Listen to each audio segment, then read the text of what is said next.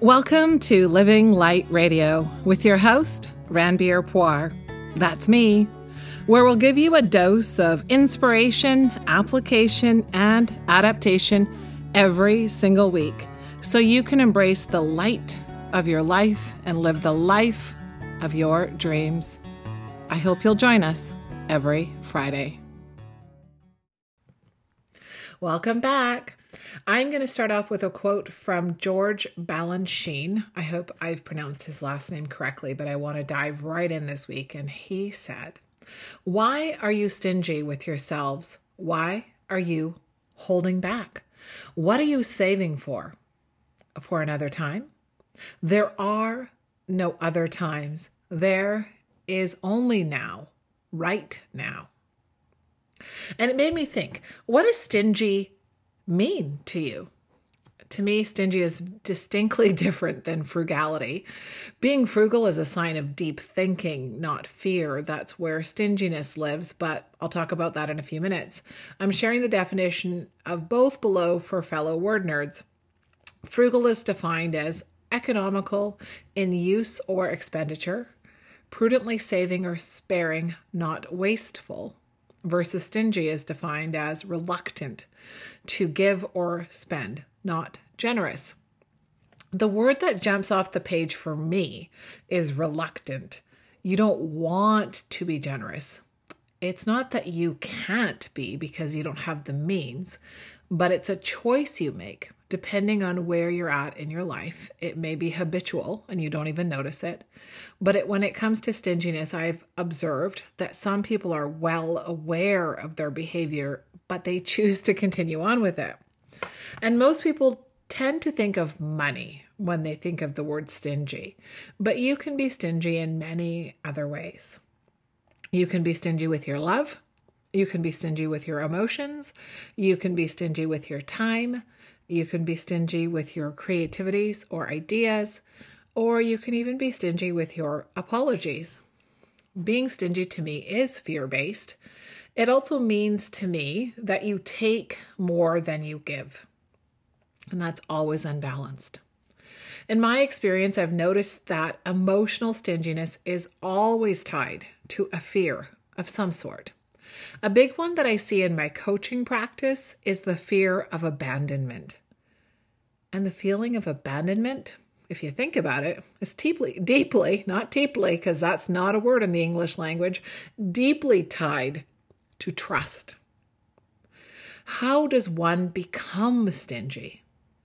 Well, like most patterns or habits, it usually is locked in during your childhood years, but you can develop the habit later in life. Trauma is perhaps at the root of most of this internal programming. And that was definitely the case for me. And I've shared some of my journey with trauma with you in posts that I've written previously. And you can find links to those posts through the show notes for today's show. We are faced with smaller events as well that can occur repeatedly. So that also impacts our program. So let's call that part external conditioning. You watch, you observe, and you absorb. It's not traumatic, but it's how you come to believe the world works.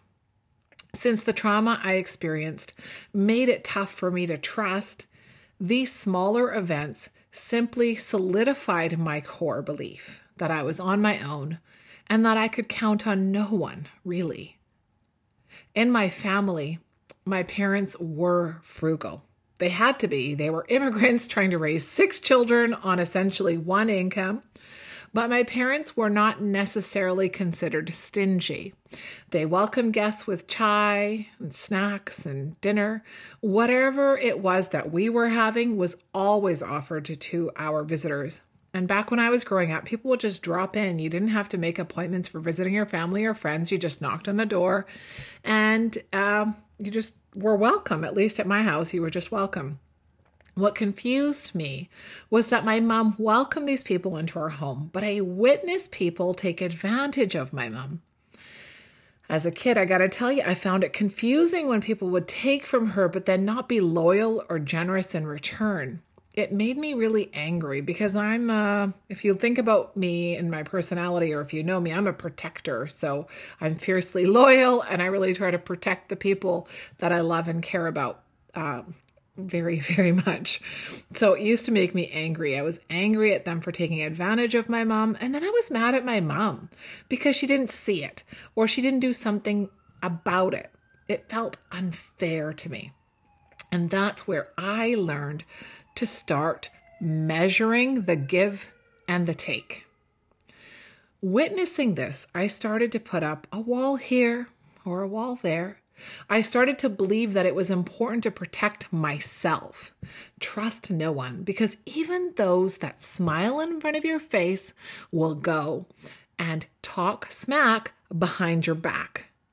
I learned that from watching what my mom went through. So I began to develop the belief that I had to give with condition. It led me to becoming reluctant to give in all areas of my life. Coming back to that word, reluctant. I would give on the surface, a smile, a compliment, $1, but inside I would be unsettled. To be frank, I was almost always unsettled. I became emotionally stingy. I would give, but only when I knew for sure that I would get something back in exchange, at least what I was putting in or more. I didn't want to be shortchanged.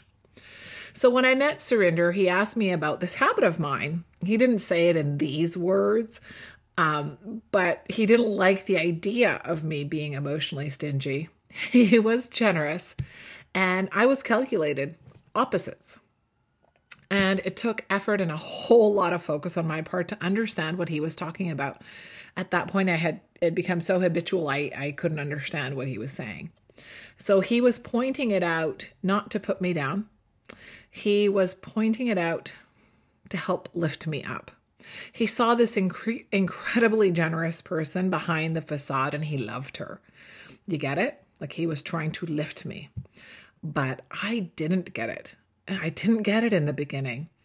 And in fact, he had to affirm and reaffirm his love for me so I could learn to trust him.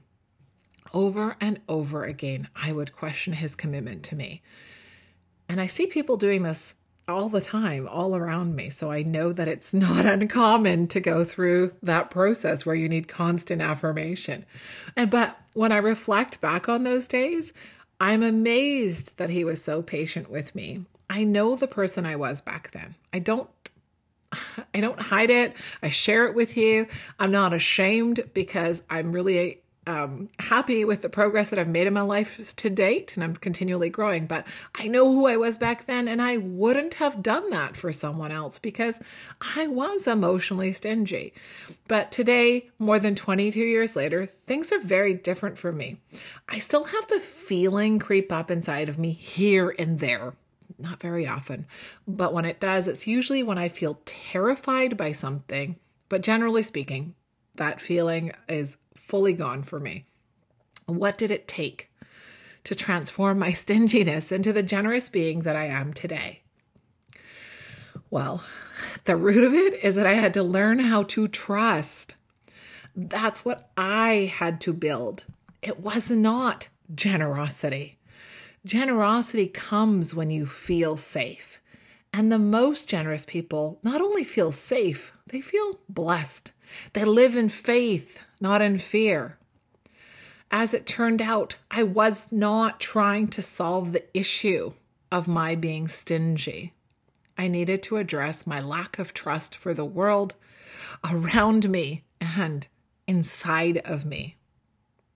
This goes to show that no matter what the illness, quote unquote, appears to be, please don't treat the symptoms. Treat the cause. The cause was a fear-based belief system, one that had layers upon layers of trauma, plus layers upon layers of everyday hurts that were magnified because of that underlying trauma. The lens through which I saw my early life was very foggy. It was not clear. By learning how to trust myself and those around me, I started to see a major shift happen. I began to give of my heart in many more ways. Being generous plays a big part in awakening your inner champion because it's a sign that you're aligned with your faith, not fear. In our free 10-day course, I share more tips on how you can start to strengthen this practice of being generous. Well, really, the practice of learning how to trust again. Are you stingy? Something you can ask yourself. Here are 4 questions to help you do a quick audit. Number 1. Before you give, is one of the first thoughts that comes to mind, what's in it for me? Or what am I going to get out of this? Or that kind of thing. Okay. Number 2, do you have feelings of jealousy or competitiveness when your friends or family are successful? For example, if they buy a new house, do you feel happy for them? Really, truly on the inside, or do you feel jealous? Number 3, do you feel comfortable giving your loved ones hugs or words of appreciation for no reason? Or do you feel like they have to earn that affection from you? Number 4, if you make a mistake, are you comfortable offering an apology on your own, or do you need to be asked to apologize? People that have a habit of being stingy tend to have a harder time apologizing.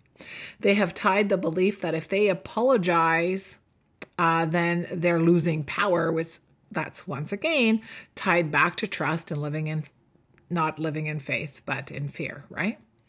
So now it's your turn. I'd like you to think about these 4 questions. Have you ever been stingy? What did that feel like for you? And were you emotionally stingy? Were you financially stingy? Were you stingy with your time? How did that look for you?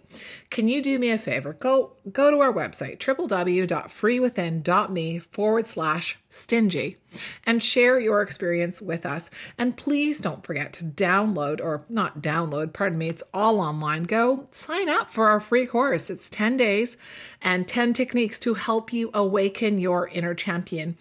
And it's a wonderful gift you can give to yourself as you go through this journey of uncovering who you really are and rebuilding that trust inside of you and going to move towards that place of feeling generous because you can afford to. Thank you so much for listening. I will be here with you next week. Thanks for tuning in today. Please don't forget to subscribe to this podcast and to visit our site, www.freewithin.me. Talk to you next week.